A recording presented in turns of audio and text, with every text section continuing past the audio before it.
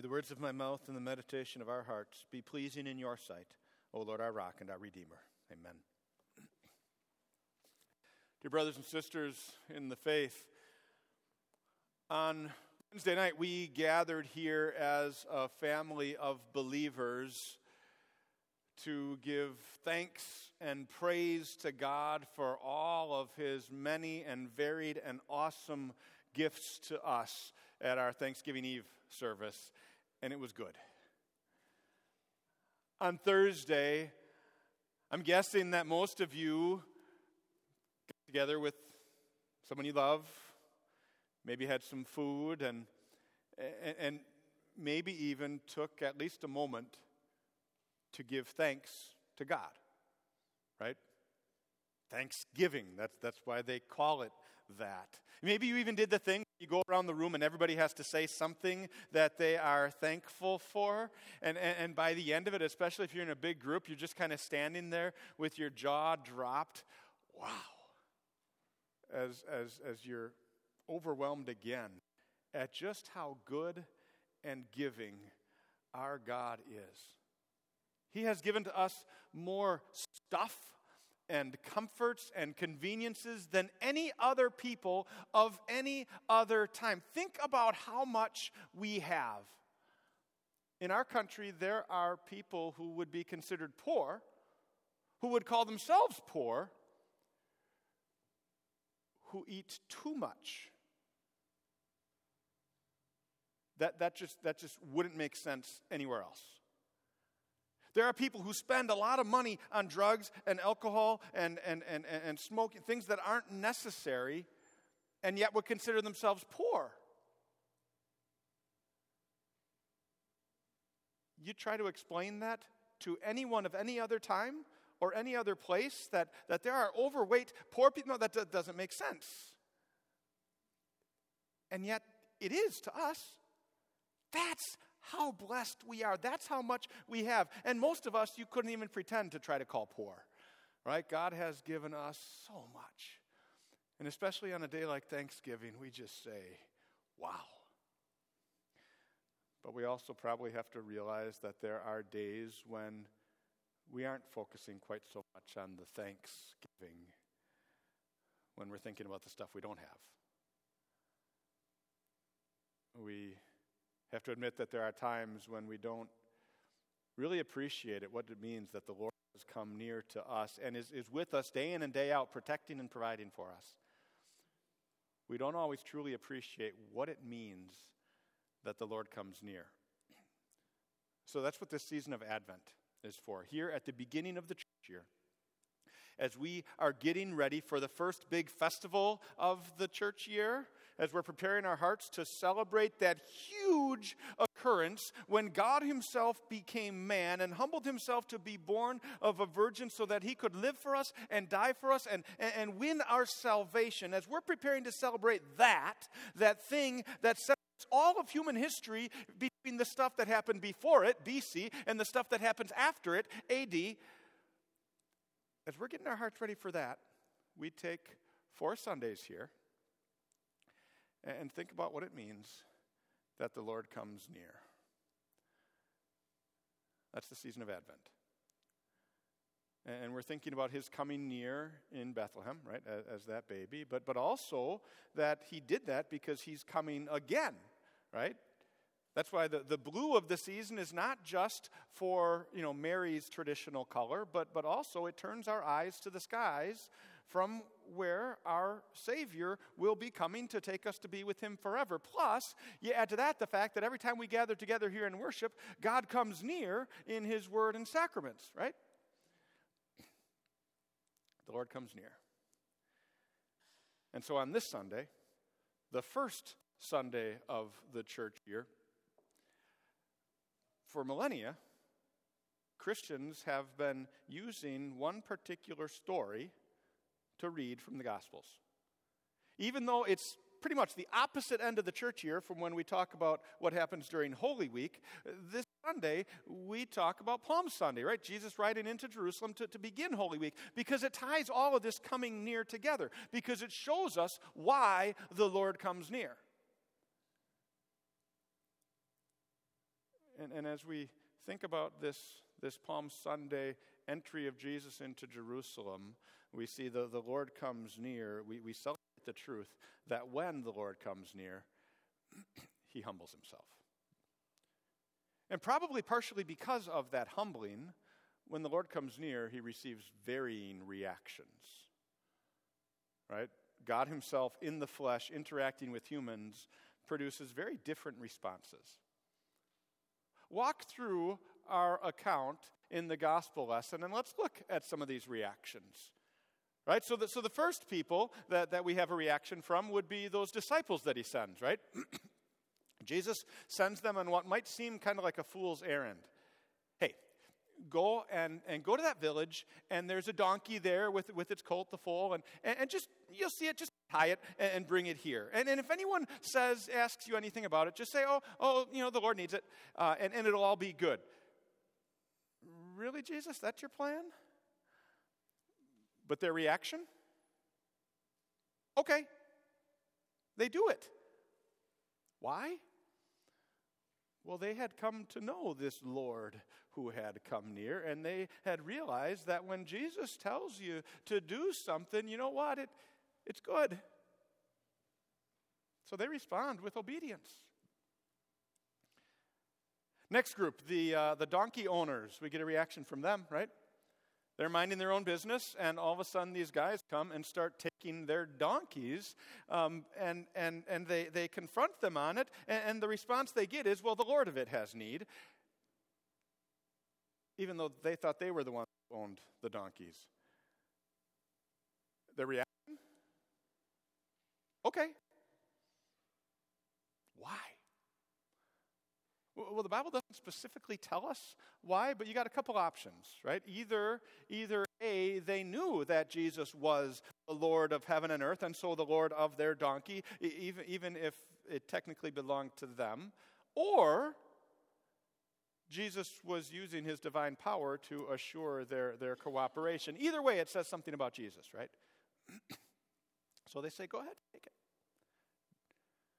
And so Jesus gets on the donkey. They put the cloaks and the palm branches and all the things of the story, right? And Jesus rides this donkey and the colt, the foal of a donkey, and not a war horse, not a stallion, but he's riding this humble donkey, this service animal, this animal of peace, but one that had never been ridden before. Set aside, set apart for a sacred purpose, even if the donkey owners never knew it. So anyways, then we see more responses, right, as he's riding on the donkey. You've got the crowds, right, the crowds that coming with him, the believers that were following him to Jerusalem, and the crowds coming out from Jerusalem when they see this commotion and all the excitement, and you see their response, right? They tell you exactly what their response is. You don't have to guess it. It's right there for you in verse 38. Right? They know who Jesus is. They've seen all of these miracles, and so they cry this out. Blessed is the King who comes in the name of the Lord. Peace in heaven and glory in the highest. So he is the King, right? He's coming from God. And he is the coming one. That phrase, the way it is in the original, would have caught their ears. That was the term, one of the terms they used for the Messiah, right? The one that God had promised to be coming from the time of the first sin, to be coming to take care of our sins, to destroy Satan's power, and to redeem us. So listen to what they're calling him. The one all those Old Testament believers look forward to. But of course, the crowd was divided, right? You had those who were shouting that, but then there were also, you see in the text, the Pharisees, right? And they had a very different reaction. They understood exactly what the crowds were saying and what that meant. And their response? Oh, you can't say that. They were willing to call Jesus a teacher, but they were not ready to call him the Christ, the Messiah. They could take him as, a smart guy, but not as true God. But as you notice, Jesus responds to them. He demonstrates in his response that that's exactly who he is. True God. He shows in his response the inevitability of the response that the crowds were giving to him. Look at what he says. If they keep quiet, the stones will cry out. God cannot help but be praised. All praise belongs to God. All glory belongs to God. And if we don't give it to him, it will come from somewhere. If they keep quiet, the stones will cry out. When the Lord comes near, awe is natural. Praise is inevitable. Why? Because he's God. And even more reason for praise, because he loves us. And that's why when the Lord comes near, he humbles himself. Because he came for a reason. That's why you see all the details that the prophets prophesied coming true, right? The cloaks spread and the palm branches and the gates of Jerusalem opening up to welcome their king, and the crowd shouting out these very words that were prophesied that would be shouted out about the Messiah, right? All of these little bitty details are coming true. He's riding on a donkey, on a colt, the foal of a donkey, like the prophet prophesied. Not the war horse, not the stallion, but a donkey, in order to be our substitute. He rides in on a donkey that has never been ridden before, right? Something reserved for its first sacred special use, kind of like the womb he used for a while on the way in and the tomb he used for a while on the way out. He humbled himself to fulfill the promises, to be our Savior, our substitute, to pay the wages of our sin.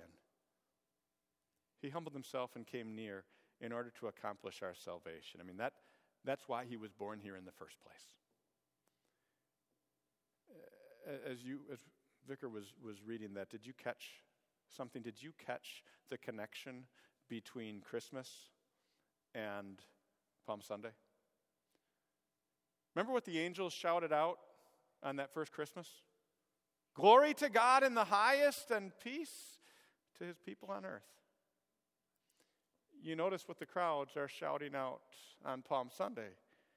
Peace in heaven and glory in the highest. Jesus coming brought peace in heaven. We are at peace with God.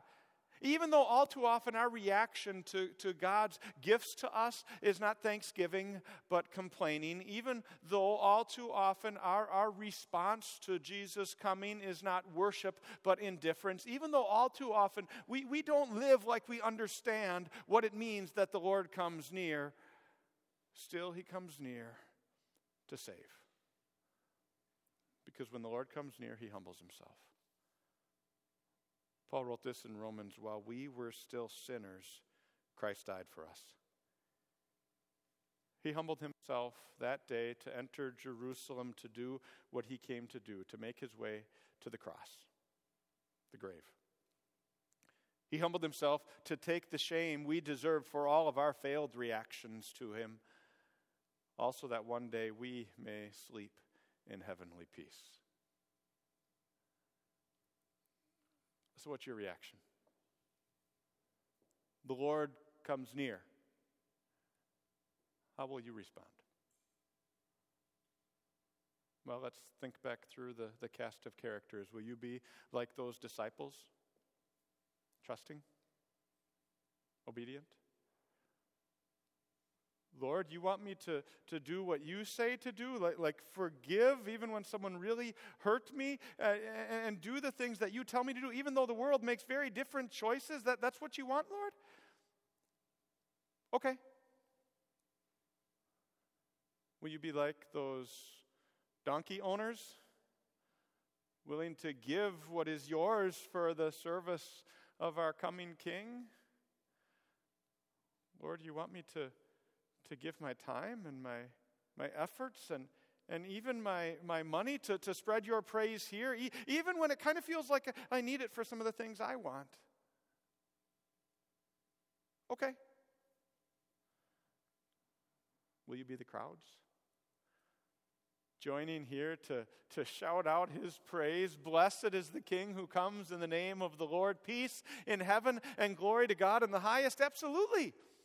Even if it means prioritizing time here in God's house over something else that might seem important or fun. Yes.